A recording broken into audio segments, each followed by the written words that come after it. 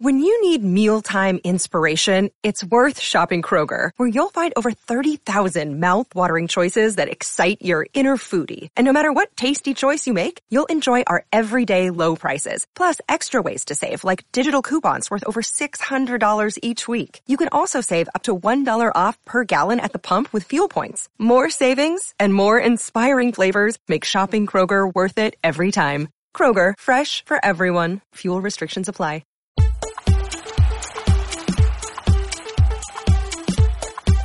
Welcome to October's 1865 Forest Ramble Podcast. I'm Rich Ferraro and I'm joined today by Baz. Hi there.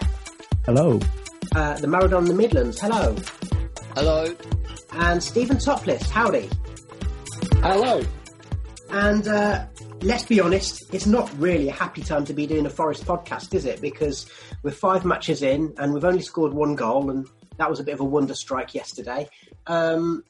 And no points, and the pressure is absolutely piling on to the point where people are actually sending out tweets suggesting that the manager has been relieved of his duties. We're not going to comment on that because I guess the only time it's official is when it's official. But Baz, you did a report on yesterday's match, so we don't need to go over too much of it. It's available on your feed. But I think what's most interesting about yesterday's match, despite the result, is the fact that Forest at least started to create some chances. I'd say in many ways it was for 70 minutes it was the best performance I've seen a Forest side do under Lamouchi. We played a completely different style, which was very, very driven from midfield, moving forwards whenever we could. There was passion and anger. And I made the point in the match report about Colback. There was a moment where Colback suddenly thought, right, I'm going to have to do this. And then he just drove the rest of the team on. And it was like, this is watching a proper captain run a team. Stephen, I will come to you now, and just one of the sticks that's been used to beat Sabri with so far this season has been that lack of, any willingness to cross the halfway line. Did you see signs yesterday that actually there, somewhere within Sabri, there is a recognition of the fact that the style of play needs to change and we need to find ways of attacking?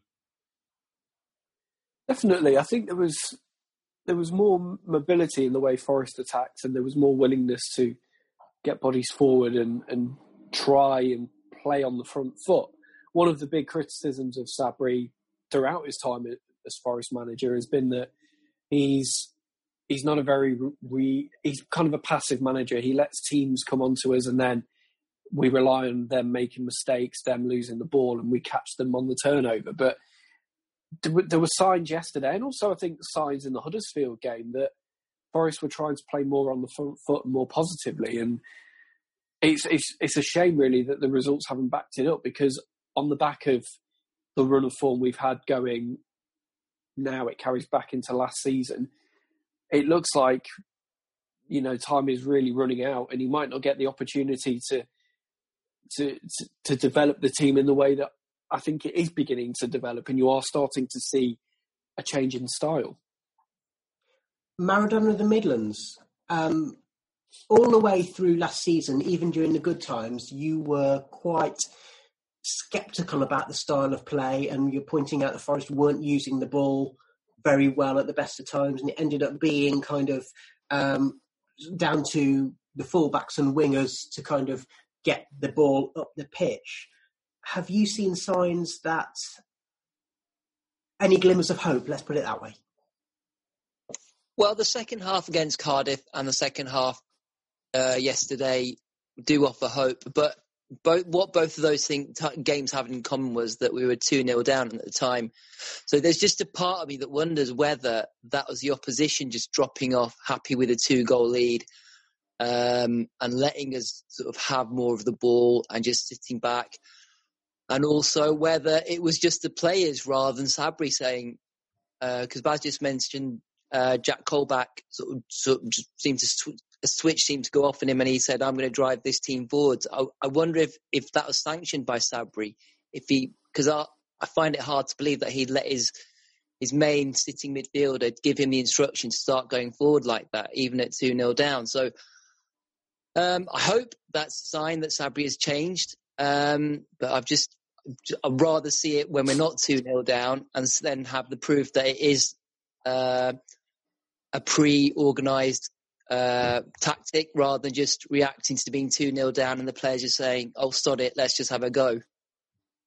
But, Baz, I mean, we grew up watching Forest in the 80s and 90s, and there were times, even under the greatest manager we've ever had, and then under Frank Clark, where it was still a case of you'd need a player, a Stuart Pearce, a Colin Cooper, someone like that.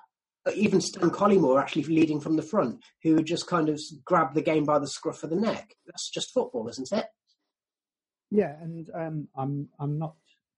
The positive thing for me was that we actually went out and did that, and there were times, even last season, when things were going well, when we didn't have a player that would do that.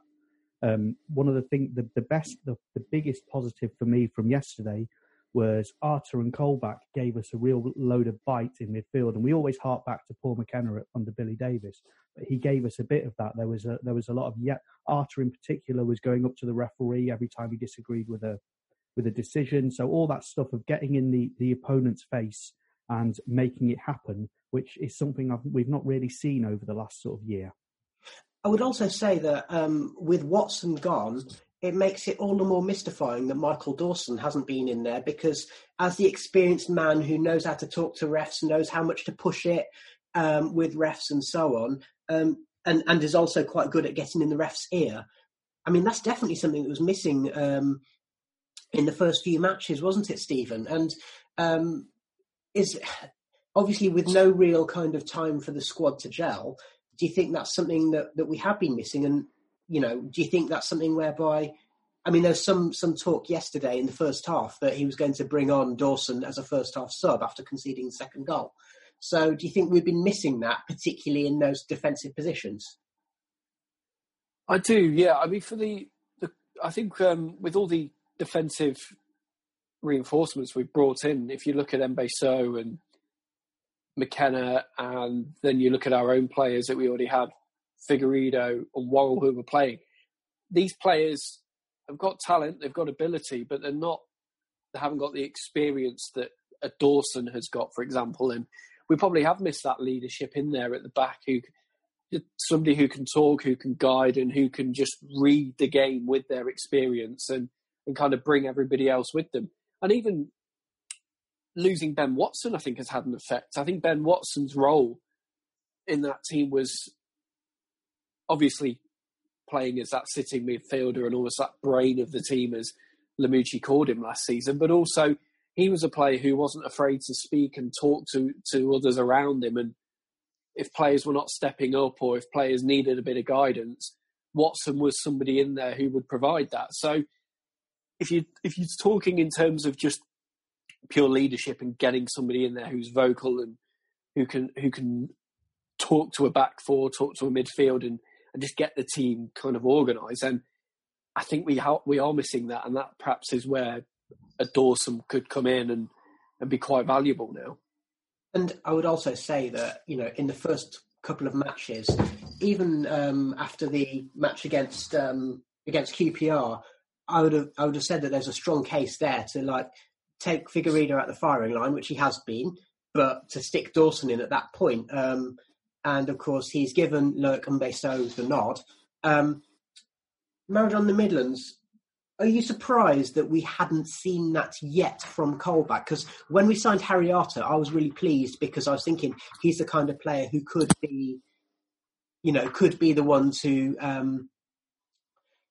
grab the game by the scruff of the neck, basically wind up the opposition, get in the ref's ear, G up his teammates. But that's also because I was hoping that Colback would have done that in the first couple of matches. No, I wasn't too surprised. I guess there's a mitigating circumstances in that he hadn't played for such a long time, so he was out of fitness, and maybe the opportunity just didn't arise. We were so poor in those first couple of games that I don't think there maybe was an opportunity where you'd get about the referee, because the referee hadn't done anything wrong. It was just the opposition were better than us. The role he's playing most of the time, sort of the sitting midfielder, doesn't give him that sort of license normally to drive and sort of provide that attacking impetus. So, I mean, I hope that he has got that freedom with Archer in there as well. And both of them sort of one goes and the other one sits, and then the other one sits, the other one goes, and they just provide that sort of drive for 90 minutes. I really hope that's going to be the case now. And, I mean, my theory, loads of people have sort of said, oh, the Derby match last season under lockdown was a turning point because mentally conceding that late goal took the wind out of everyone's sails. My theory is along those lines, but it's slightly deeper than that. And I have said this before, but I think it's worth saying again. I think that was the match where Sabri, probably for the first time as a Forest manager, he asked Forest to play on the front foot, to press high, to put pressure on the Derby defence and keeper. And really, that's a match which we could have won 3 or 4-0. And so when that didn't work out and we conceded that late equaliser, I think it not only took the wind out of the players' sails in terms of, oh crap, we let that one go, and then the whole late goals thing kind of mentally got in the players' minds. But I also think it meant that Sabri went ultra-conservative after that. What do you think, Baz? Yeah, possibly. That Derby game was definitely a change of style, a different way of doing things, and the whole setup was. I think actually we struggled through lockdown in general. I wonder if there was like stuff around fitness and behind the scenes things going on as well, which I guess we're going to come to later as well. But yeah, we definitely played a different style that game, and that late goal was a turning point in many ways. I really hope that. I mean, when we didn't play that same style against Bristol City yesterday, we didn't do that high pressing and that. It wasn't that sort of active thing. It was just a. There was a drive amongst us that was different to the Derby. The Derby game was about stopping them playing, whereas this was about us getting forwards at every single opportunity, and that's why it felt different to us to me yesterday. And Stephen, I think thinking about kind of that conservative style of football, which has been a stick used to beat Sabri with even last season to a point. Judging by the way he set up the team against Huddersfield and yesterday, it does seem as though, whether it be by accident, as has been suggested, or by design, that the way in which Forest should play will be now by using driving midfielders. So, for example, Colback and Arter playing as more box-to-box players. Is that something you'd welcome, bearing in mind last season it was about sitting back and then using pace down the wings? I would welcome it because I think it's almost an evolution of the team and the tactics we saw last season. That team and those tactics, it took us to 7th and within a couple of goals of the playoffs. So the approach obviously worked, but there were still areas where we could improve in it. And we all looked at last season and thought, well, we could have done with adding some more goals into our game. And had we scored some more goals and put teams away, a la Derby, Sheffield Wednesday away, there was Reading away as well, where we conceded late and, we turned 3 points into 1. There were a few occasions where we didn't perhaps score enough goals to win games. So when you look at those results, and then you look at quotes from Sabri where he said he was targeting players to almost take us onto that next level, and I think Luke Freeman is an example of that. And then you look at Colback and Arter, those kind of players. I look at it more as an evolution of what was going on from last season, and I would hope that there's still a chance for it to come good. And I think certainly some of the performances this season perhaps have been better than the results have suggested. But again, it comes back to that whole run of form that stretches back into last season as well. And it's 5 defeats on the trot this season, no wins in 11. And I'm just worried you won't get the time, Sabri, to kind of see that transition through and really see what these players can do under his management. These new players, I should say. Okay. Married on the Midlands, as I mentioned earlier, regular listeners to the podcast will have known that you were sceptical about the way in which Forest played even last season, even when we were getting the results. But we were getting results for 6 months until basically we weren't. Why do you think that changed? To a certain extent, the opposition sort of worked us out. It was sort of the second time they would have played us. It was the second half of the season, so they would have seen what happened in the first game and then adjusted their game slightly for the second game. Some players went off form. We didn't have as much luck playing that way, where you're only going to get 3 chances in a game. You're going to need a healthy slice of luck to take 1 or 2 of those chances to win the game. So yeah, a combination of all those factors. I think it was inevitable when we were winning sort of 1-0. It was inevitable to me that it was going to come apart at some point, because you just can't do that over a 46 game season. It's just not logical to do that. Just not have any of the ball and only create 3 or 4 chances and win the game. That just doesn't make any sense. That's not how football works. Baz, we had 6 months last season whereby we were getting results and the fans were singing Sabri's name every week. And even when results weren't going so well under lockdown, generally it was welcomed that the manager was given a new contract. Same question to you, really. What's happened? What's changed? I think, definitely part of it is we have been found out by the other teams, because we only really had one way of playing, and so people could set themselves up to stop us doing that. But also that I think that I mentioned it. We've all talked about it last season, which is we did have an over reliance on Graben, because he was the only focal point for any attacks there was. One of the most telling moments of when we were good was it Fulham or Swansea, the one where basically Graben ran the entire length of the pitch to score. That was kind of the epitome of the way we played. It was sit really, really, really, really deep, wait for them to make a mistake, and then run right the other end of the pitch. And then as soon as Graben, I don't know what happened with him towards the end of the season. Maybe it was just tiredness. Maybe it was just the weight of the pressure of carrying the entire team in that way.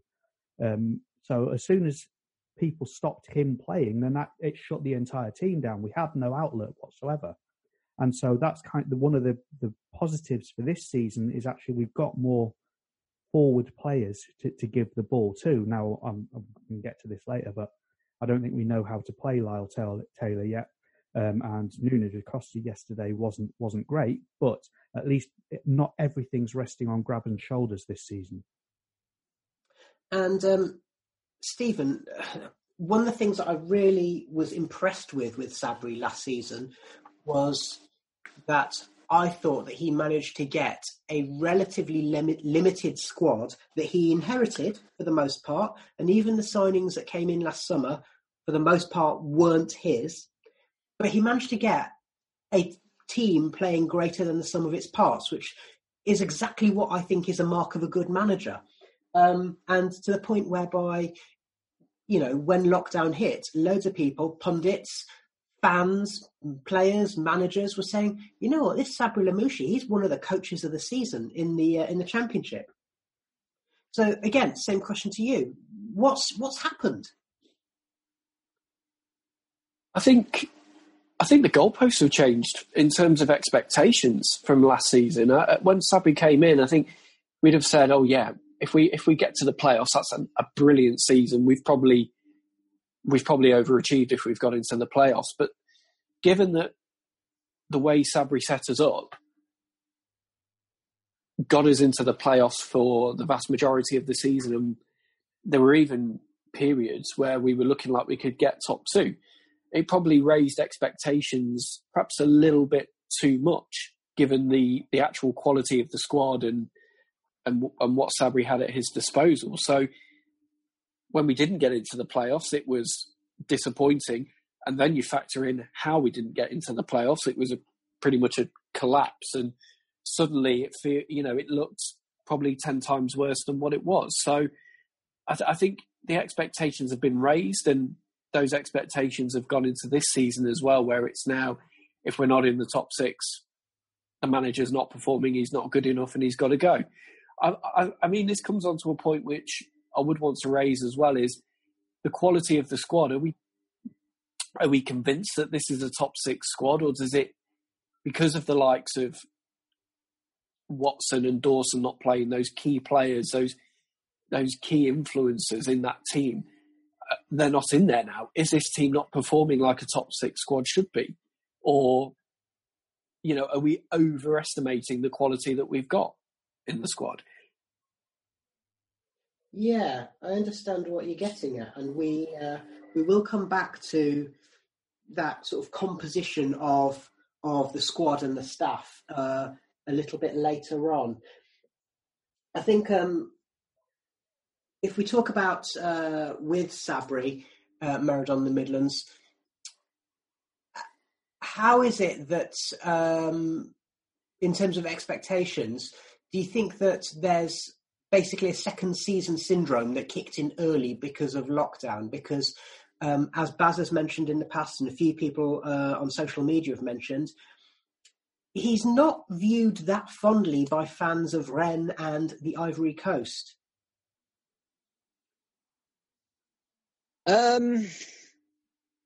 Well, we started to play badly before the lockdown even came, though. That was the thing. There was the games against Millwall, Charlton, to name but 2. I don't know. I don't know if it's a second season syndrome. I just think we just weren't playing well. I mean, you got found out a bit, and it just his defensive nature. It was just got turned up to 11. 9 times out of 10, we've got better players than the opposition, so we should take it to them. We should take the game to them. It doesn't make any sense to negate our own positive attributes just to sit back against a poor team.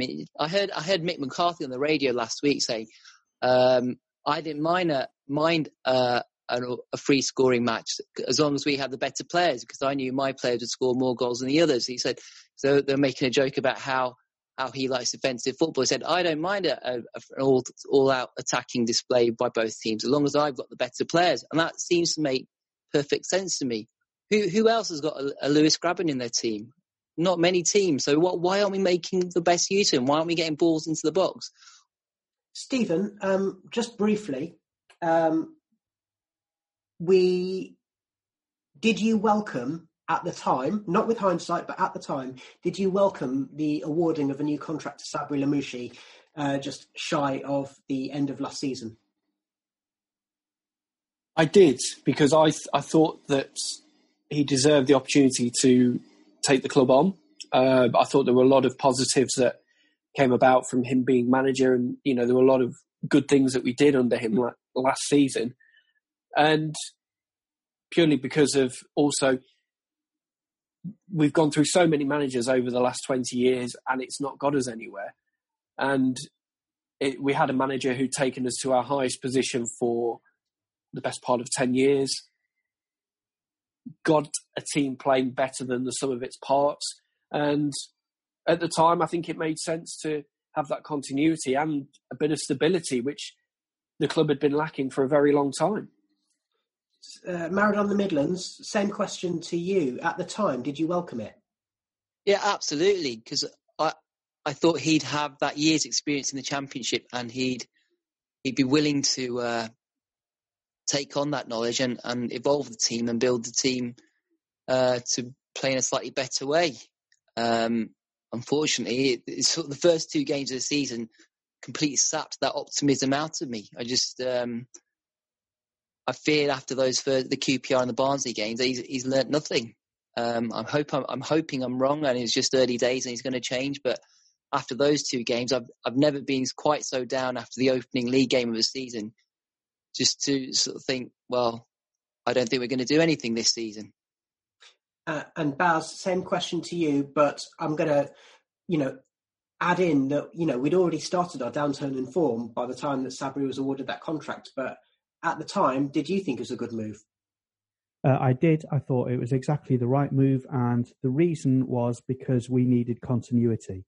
If a new manager came in, then what would happen was the new manager would want to rip the squad up, bring in 13 or 14 brand new players, and we'd have a stuttering start to the season because we're rebuilding from scratch. That seems to be what's exactly happened.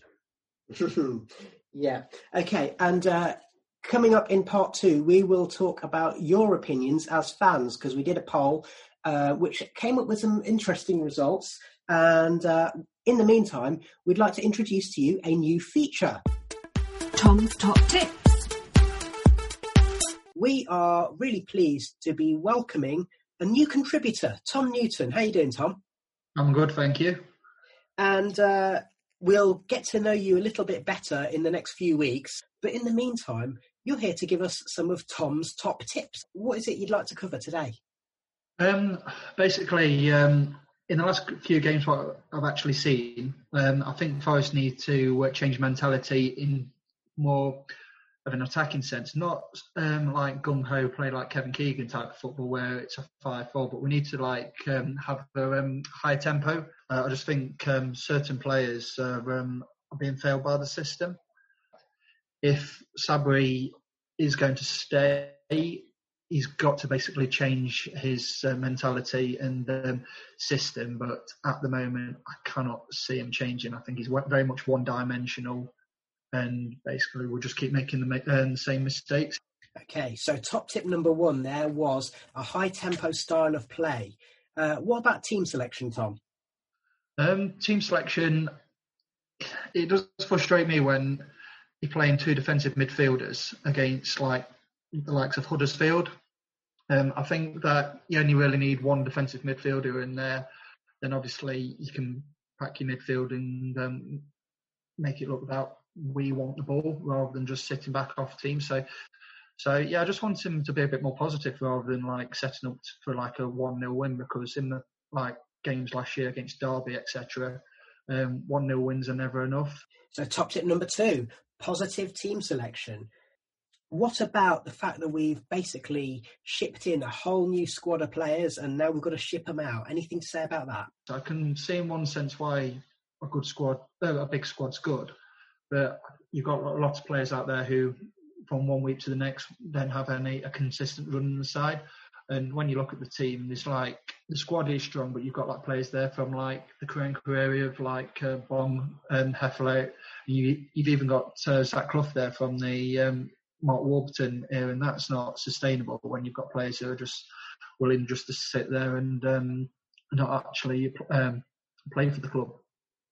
So it seems as though top tip number 3 from you, Tom, is don't have too big a turnover of players so you can keep a good balance in the squad. Thank you very much for your 3 top tips there, Tom. Hi, Stephen. You love a bit of merch, don't you? Yes, I do. What have you got in mind? Well, Flatback 4 have been in touch and they've got a great range of Forest-inspired clothing, and they've asked us to let you, the listeners, know about it. Oh yes, I saw that they have a range of t-shirts, hoodies and jumpers as part of their Nottingham Forest range. They do. And as well as the Forest-inspired range, they've got matchday gear like polo shirts and loungewear, and they've got jackets and face masks, and they've even got babies and kids wear. Where can I find them? Well, their website is flat-back-4, that's the number 4, so flatback4.co.uk. But you can also search for Flatback4 on Twitter, Facebook and Instagram. Cool. I'm going to have a look now.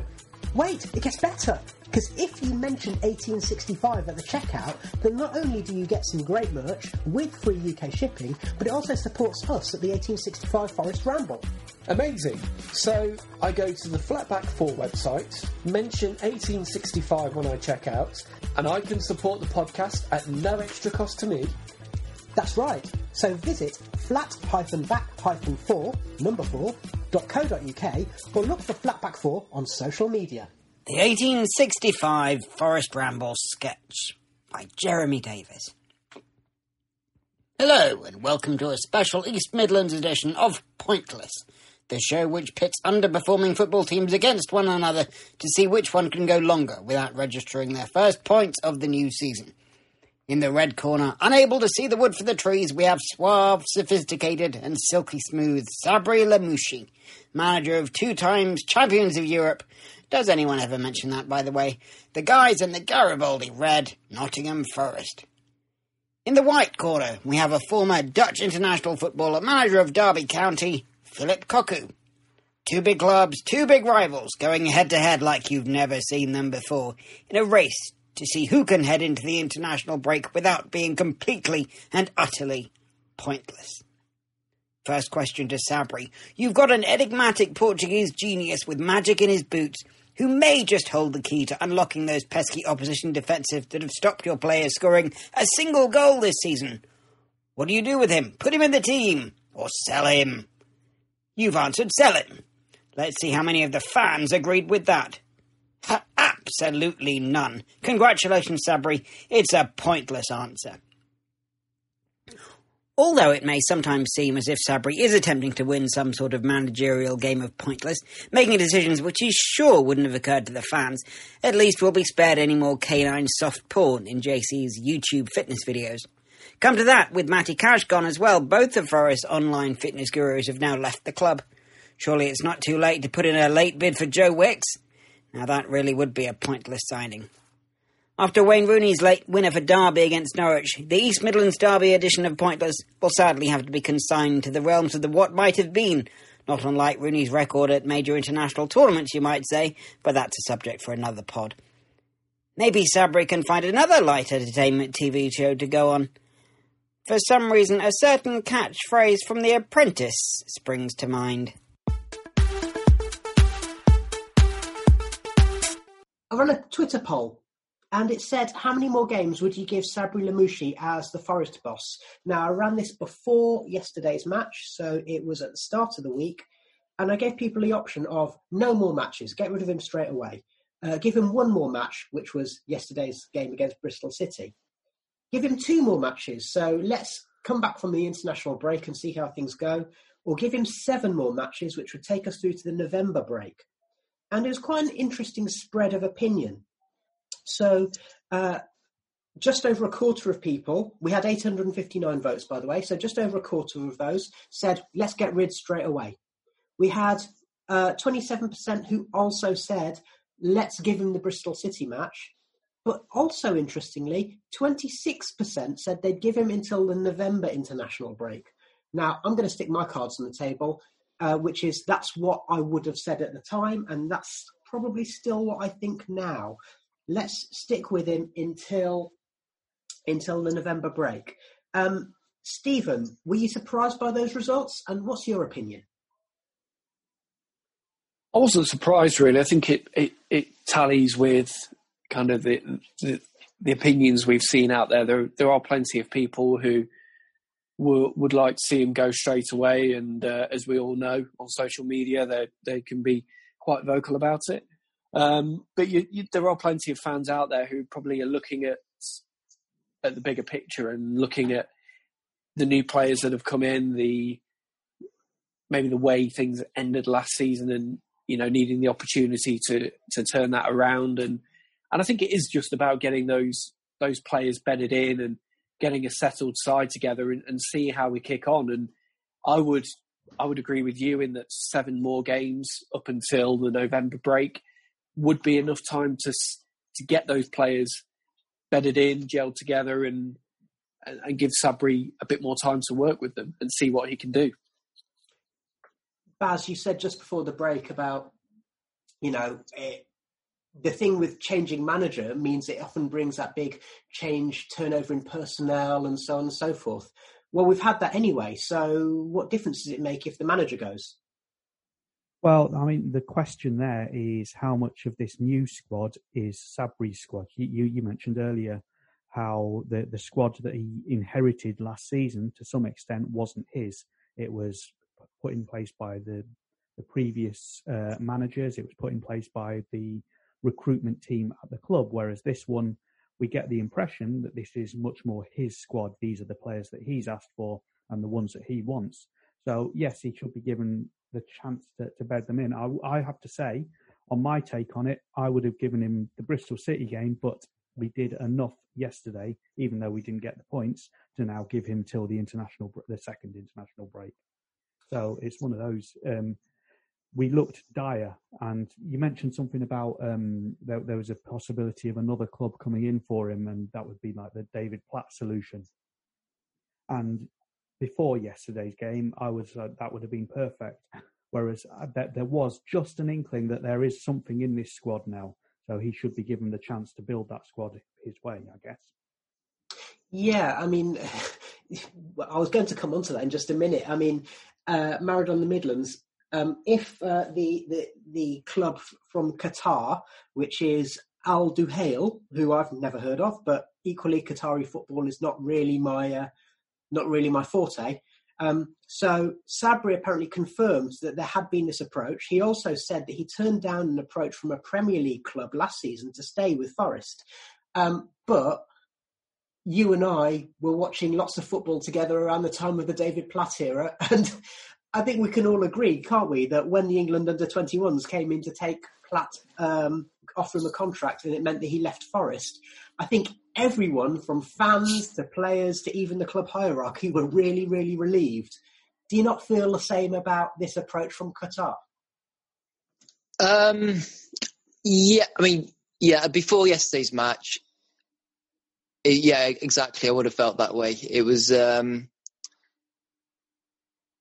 we've been so poor this season. There's such a whirl of negativity around us that it would have been the ideal solution, really. One of the reasons keeping him in a job is that we only just offered him a new contract, so we would have had to pay a lot of compensation to him to get rid of him and get rid of all. He brought in about half a dozen backroom staff as well, so we have to pay off all their contracts as well. So, I mean, the ideal situation would be if the Qatari club came in and took all them off our hands and gave us money for it. So I think that would have been an ideal situation. I mean, there's enough glimmer of hope from yesterday's performance to think, well, yeah, let's stick with him and let's see what he can do now. But yeah, it is slightly reminiscent of the David Platt situation, although that sort of did drag on for a lot longer, and I don't know, that was pretty dire as well, I suppose. And just coming back to you, Baz, because obviously when we first started podcasting back in the old days of the old 1865 podcast, it was when Forest had just got promoted under Colin Calderwood. And, of course, those are different times. These days, a manager, if you have a bad run of 3 or 4 matches, you do expect your job to be in danger. But then Colin Calderwood had a lot of goodwill, and he had a chairman who stuck with him for half a season pretty much. I remember when we were podcasting, we were saying things like, well, it's that thing of like, they're having a go, but it keeps hitting the post, or Nathan Tyson gets through on goal and then he slips it just the other side of the keeper and just wide. And so I guess in that sense, you could see that they were trying, and you could see that they were, giving it their all, but it just wasn't happening. Do you see a parallel with Forest? Yeah, I mean, one of the things I mentioned in the match report is we got something like 17 shots and only 1 goal out of it. So in that way, yes, that yesterday does sort of reflect that. At least we were trying, it just wasn't coming off. The question is, is trying enough? Or we're in a situation where we actually do need results. And if we'd got a point yesterday, then I think everything would have looked much better. The fact that we're still on 0 points means that a lot of that quarter of the people who didn't want to give Sabri a chance, I can still say we're still on 0 points, and this is too far into the season to be on 0 points. So some of the comments that came in at the time, we had some people who were saying, well, we need to get rid. So Reece said it, and who else said it? We saw Clem saying that there needs to be a real change. We saw a few people saying, like Ben, for example, and people saying, well, the trouble is that at the time they're saying there's no point in giving him any more matches because he's not shown any willingness to change. And as we discussed earlier, we don't know whether the willingness, the slight change in mentality and performance level at 2-0 down was coming from the players or from the manager or a bit of both. So we can't anticipate that. So that's the people saying, well, get rid, because you can change the personnel, but unless the style of play changes, unless the tactics change, unless the mentality changes, then what's the point? On the other hand, there are a lot of people making a very similar point, which is that he has been given the resources to, bring in his own backroom team. He is being given a lot of players, and he's also, there's also a real imperative at the club to get rid of the bomb squad. And it means that we've got, those two kind of polarised opinions. Let's talk about that issue of players and the bomb squad as well. We've got, was it something like 65 players that Forest have signed in the last 3.5 years? Stephen, obviously we've had quite a lot of different managers in that time. We've won 4 different managers in that time. So this suggests that it's an approach taken by the club to have a high turnover of players, doesn't it? It does, but it's also a product of going through the number of managers we have in a short space of time again, because you're just bringing in new managers. They're going to want to bring in their own players. So that means some will leave, some will stay, and then new ones will be brought in. And before you know it, you are building up a bomb squad, because there will always be players who a new manager doesn't want, and you've then got to find a way of moving them on and getting them off the wage bill. And as we've seen with some of our bomb squad, that's been harder to do for some players than others. But it's a product, I think, of, it's down to do with a hierarchy to a degree, because they're sanctioning signings in the first place. But it's also the approach we've taken and the fact that we've got through quite a few managers in the last couple of years. So this was one of the reasons why I was prepared to give Sabri more time as well, because through doing that, you create a more settled squad of players and you create a core group that are those managers' players. And I think that personally creates a better atmosphere, and it just creates a tighter unit as a team. And that's not an approach we've taken at Forest for a good few years now. Probably Billy Davis at a push, Mark 1 was the last time we had some kind of stability, of that kind, with a settled squad and obviously the same manager in place for more than one season. That was also because his job was to recommend and advise rather than to sign players, though, I guess. Maradona the Midlands, yesterday in Sabri's post-match interview, he was asked about Thiago Silva leaving, and he said the player wanted to leave. And our WhatsApp group has been interesting over the last week or so, because after the Huddersfield match, the silence was deafening on our group, and then yesterday we all had quite a lot to say. But you sounded quite sceptical about the Thiago Silva situation. You said that, you think it points to bigger issues. What do you mean by that? Well, if he wanted to go to Olympiacos, it suggests to me that somebody at Olympiacos either contacted him directly and told him, we want you, or they contacted his agent and told him, we want Thiago. From what Sabri was saying, he didn't sound like he wanted him to leave. And so that suggests to me that the left hand doesn't know what the right hand's doing. And instead of working together in unison to sort of build both clubs up in strength, they're starting to work against each other. Are you saying that because Olympiacos and Forest have that same hierarchy, though? Yeah, I'm saying that because we've got the same hierarchy. In an ideal situation, they should sort of work together and try and get Forest promoted, because that would mean the organisation as a whole will have more money in it, and then Forest will be able to help out Olympiacos by moving players there on loan, and it just improves the entire quality of the two squads if they're both doing well. Baz, but that idea of players wanting to leave and the club not being able to do anything about it and agents tapping up and so on, that's normal, isn't it? And that's just the way it is. You also had something to say about the Thiago Silva situation, and this just goes to show what a hot mess football is, because you said that there was a story in the Post saying that Thiago Silva said that his time in Nottingham was the happiest in his career, but Danny Taylor for The Athletic is saying that Thiago wasn't happy in Nottingham and that's why he wanted to move. Exactly. The whole thing, what's happened, we touched on it last year.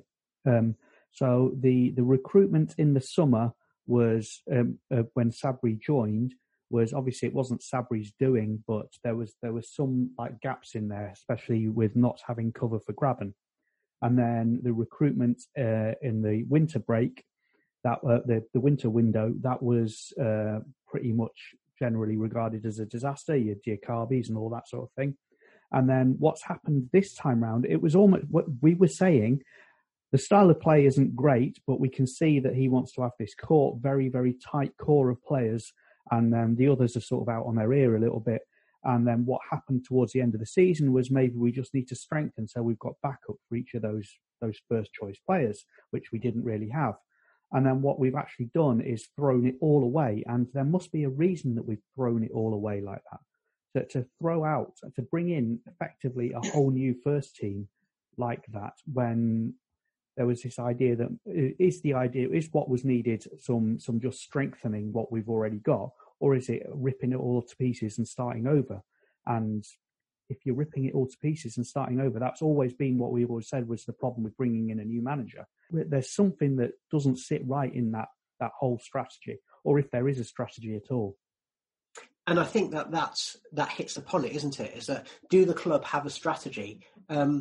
Look, we know that things are better. At the risk of stating the obvious, we know that things are better at Forest now than they were under Fawaz, because the actual fabric of the club was completely torn apart. There was only one director. There's barely any staff at the club.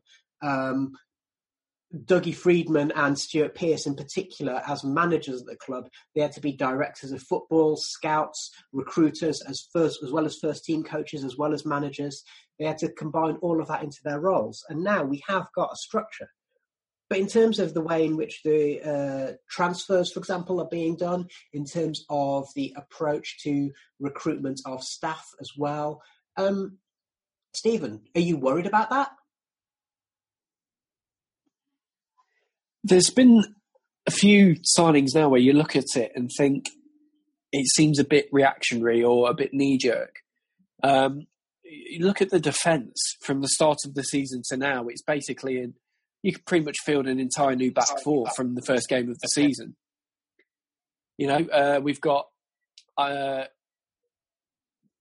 Ionu, who's signed from Apoel Nicosia, left back.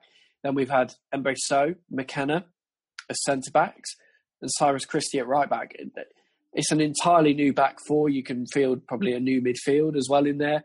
You look at all of the signings that have come in. I'm not saying the signings are particularly bad.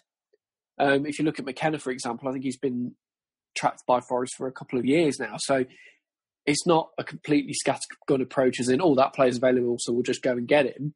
I think there's a little bit of strategy behind the kind of players that are being brought in, but it's kind of almost like the timing of it. It's like, okay, we lost to QPR, so we brought a few more players in. Then we lost against Cardiff, and then we lost against Huddersfield, and we've brought some more players in off the back of those games. It seems a little bit, my concern is that it's a bit too reactionary and it doesn't come across as if it's been very well planned. And of course, what we don't know is how long those signings are in the making. So, sure, like McKenna, we know that Forest have been linked to them for a while. As an example, Colback, everyone's been talking about Colback for the last 2-3 years. So those ones have kind of been in the offing for quite a while. Obviously, there's also going to be speculation about the Jorge Mendes link.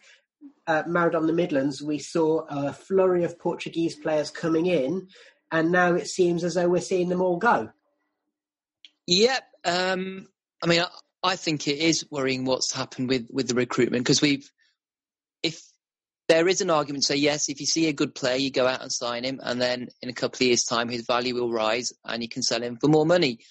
But that goes against, we've just recreated a whole new bomb squad from nothing. we were just about getting it under control. There's maybe 2 or 3 players left, Zach Clough, Heffler, 1 or 2 others maybe, and we managed to control it, and we had a good core of players, and we just needed a bit of augmentation.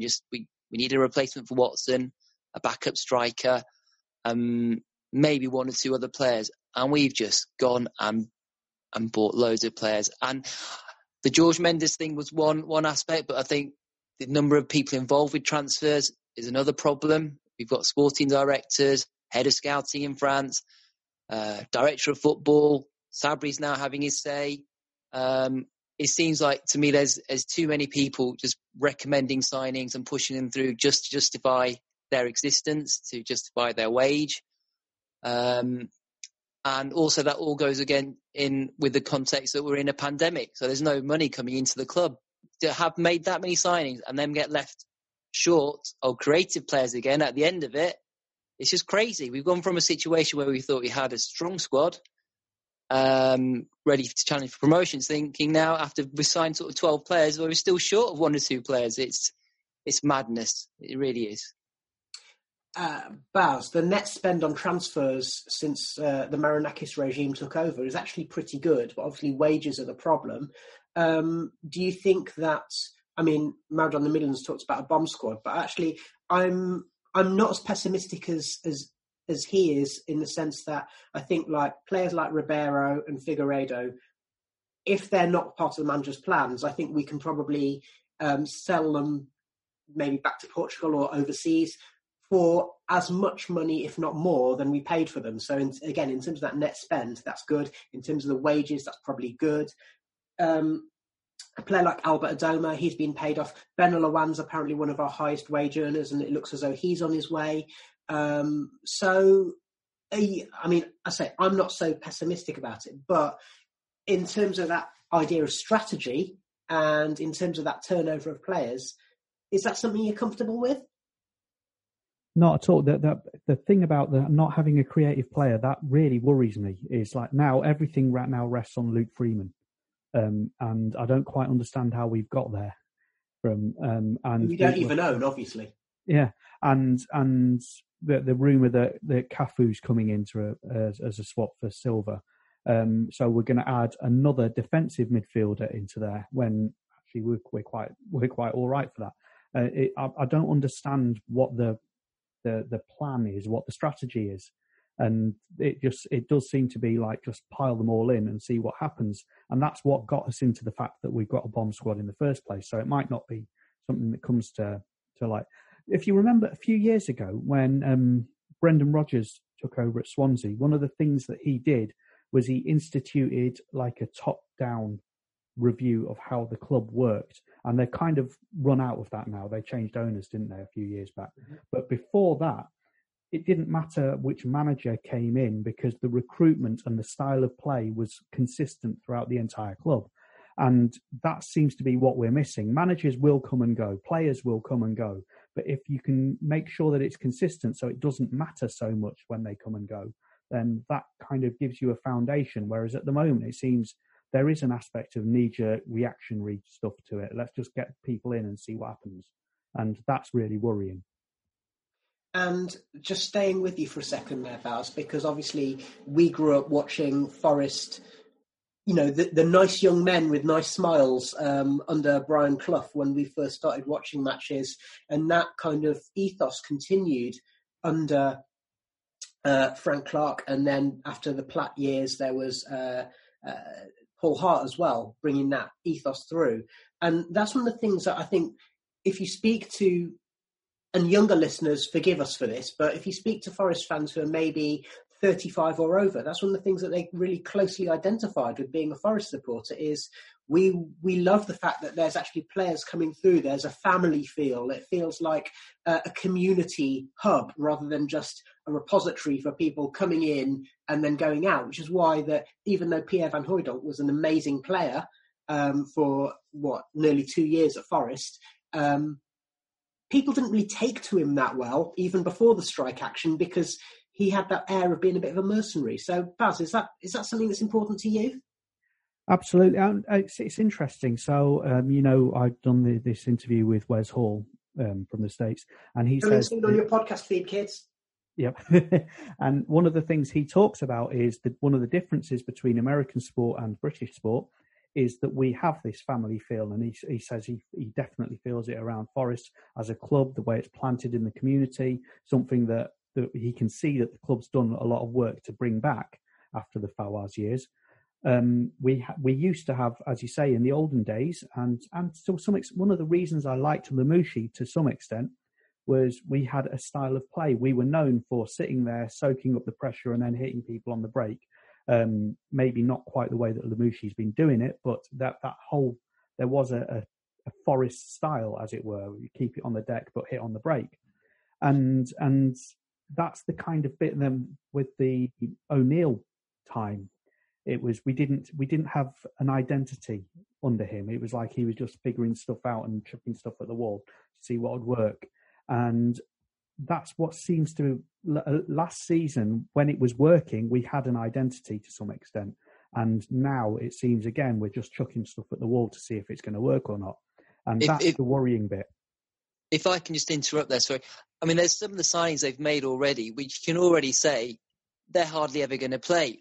You look at Guerrero, Fawad, I can't see them ever really playing. And for somebody who's only signed sort of a few weeks ago, for us to say that, it's crazy.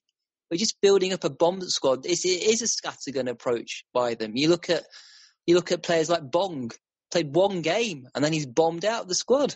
It's just not right. That points to failure of the hierarchy bringing these players, but also it points to Lamouchi.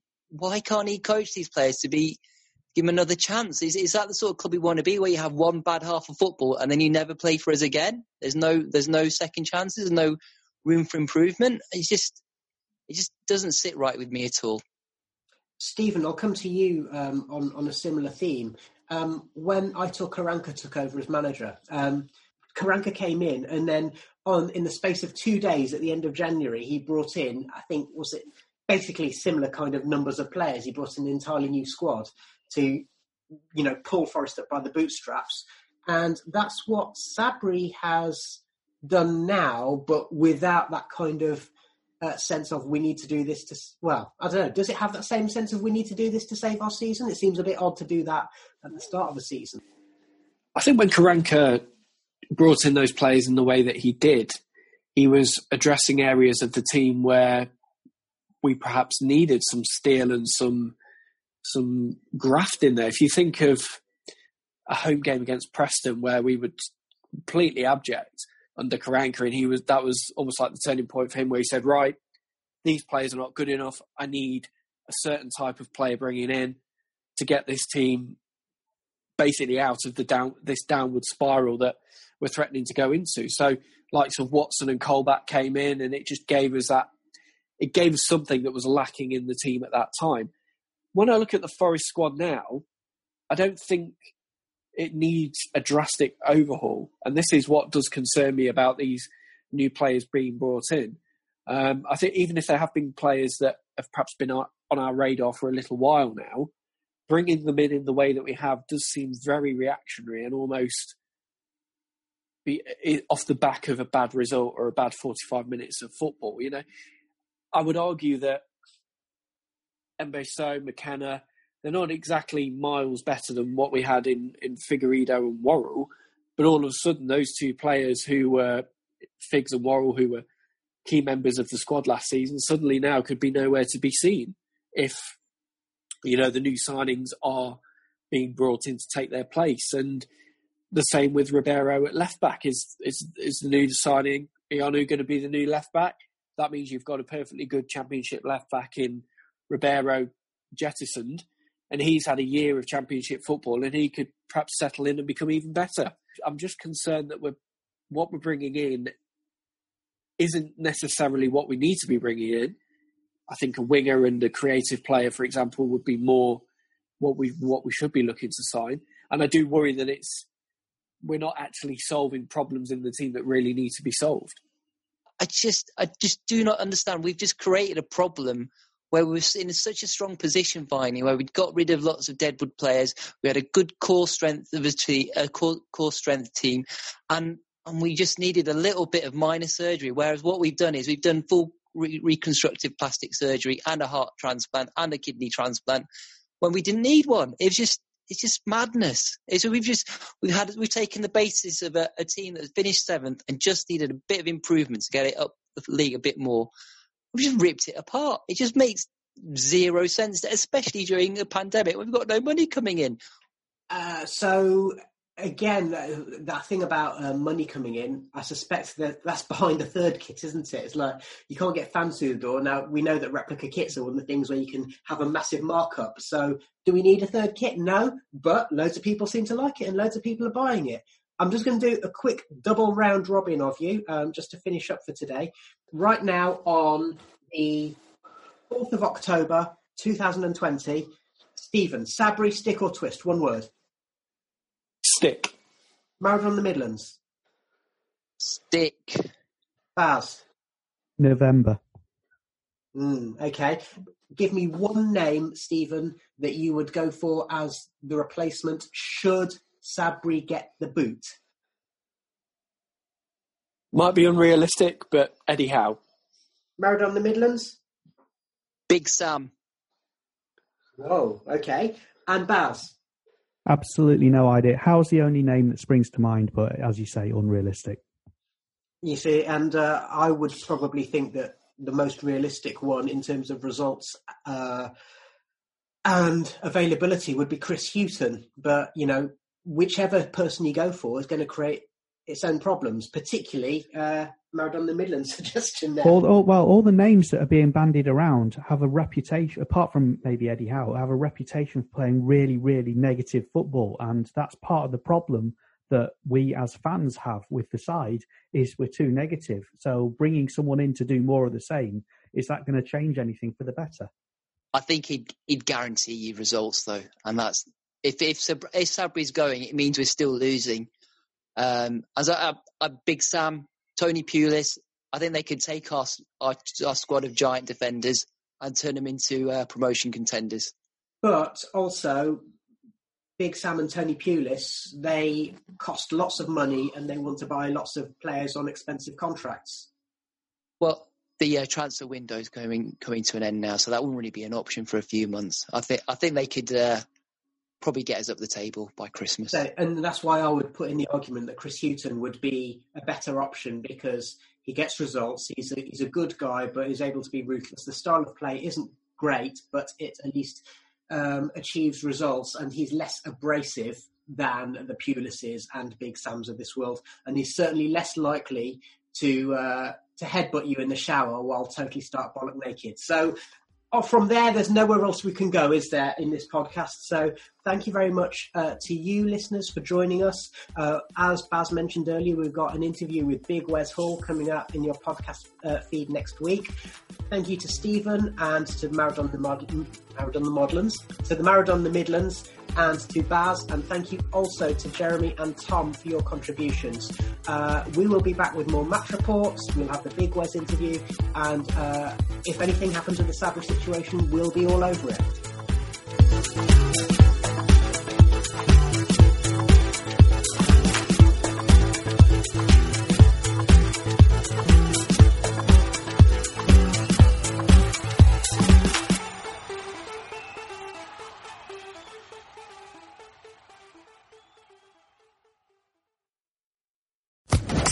Social Podcast Network.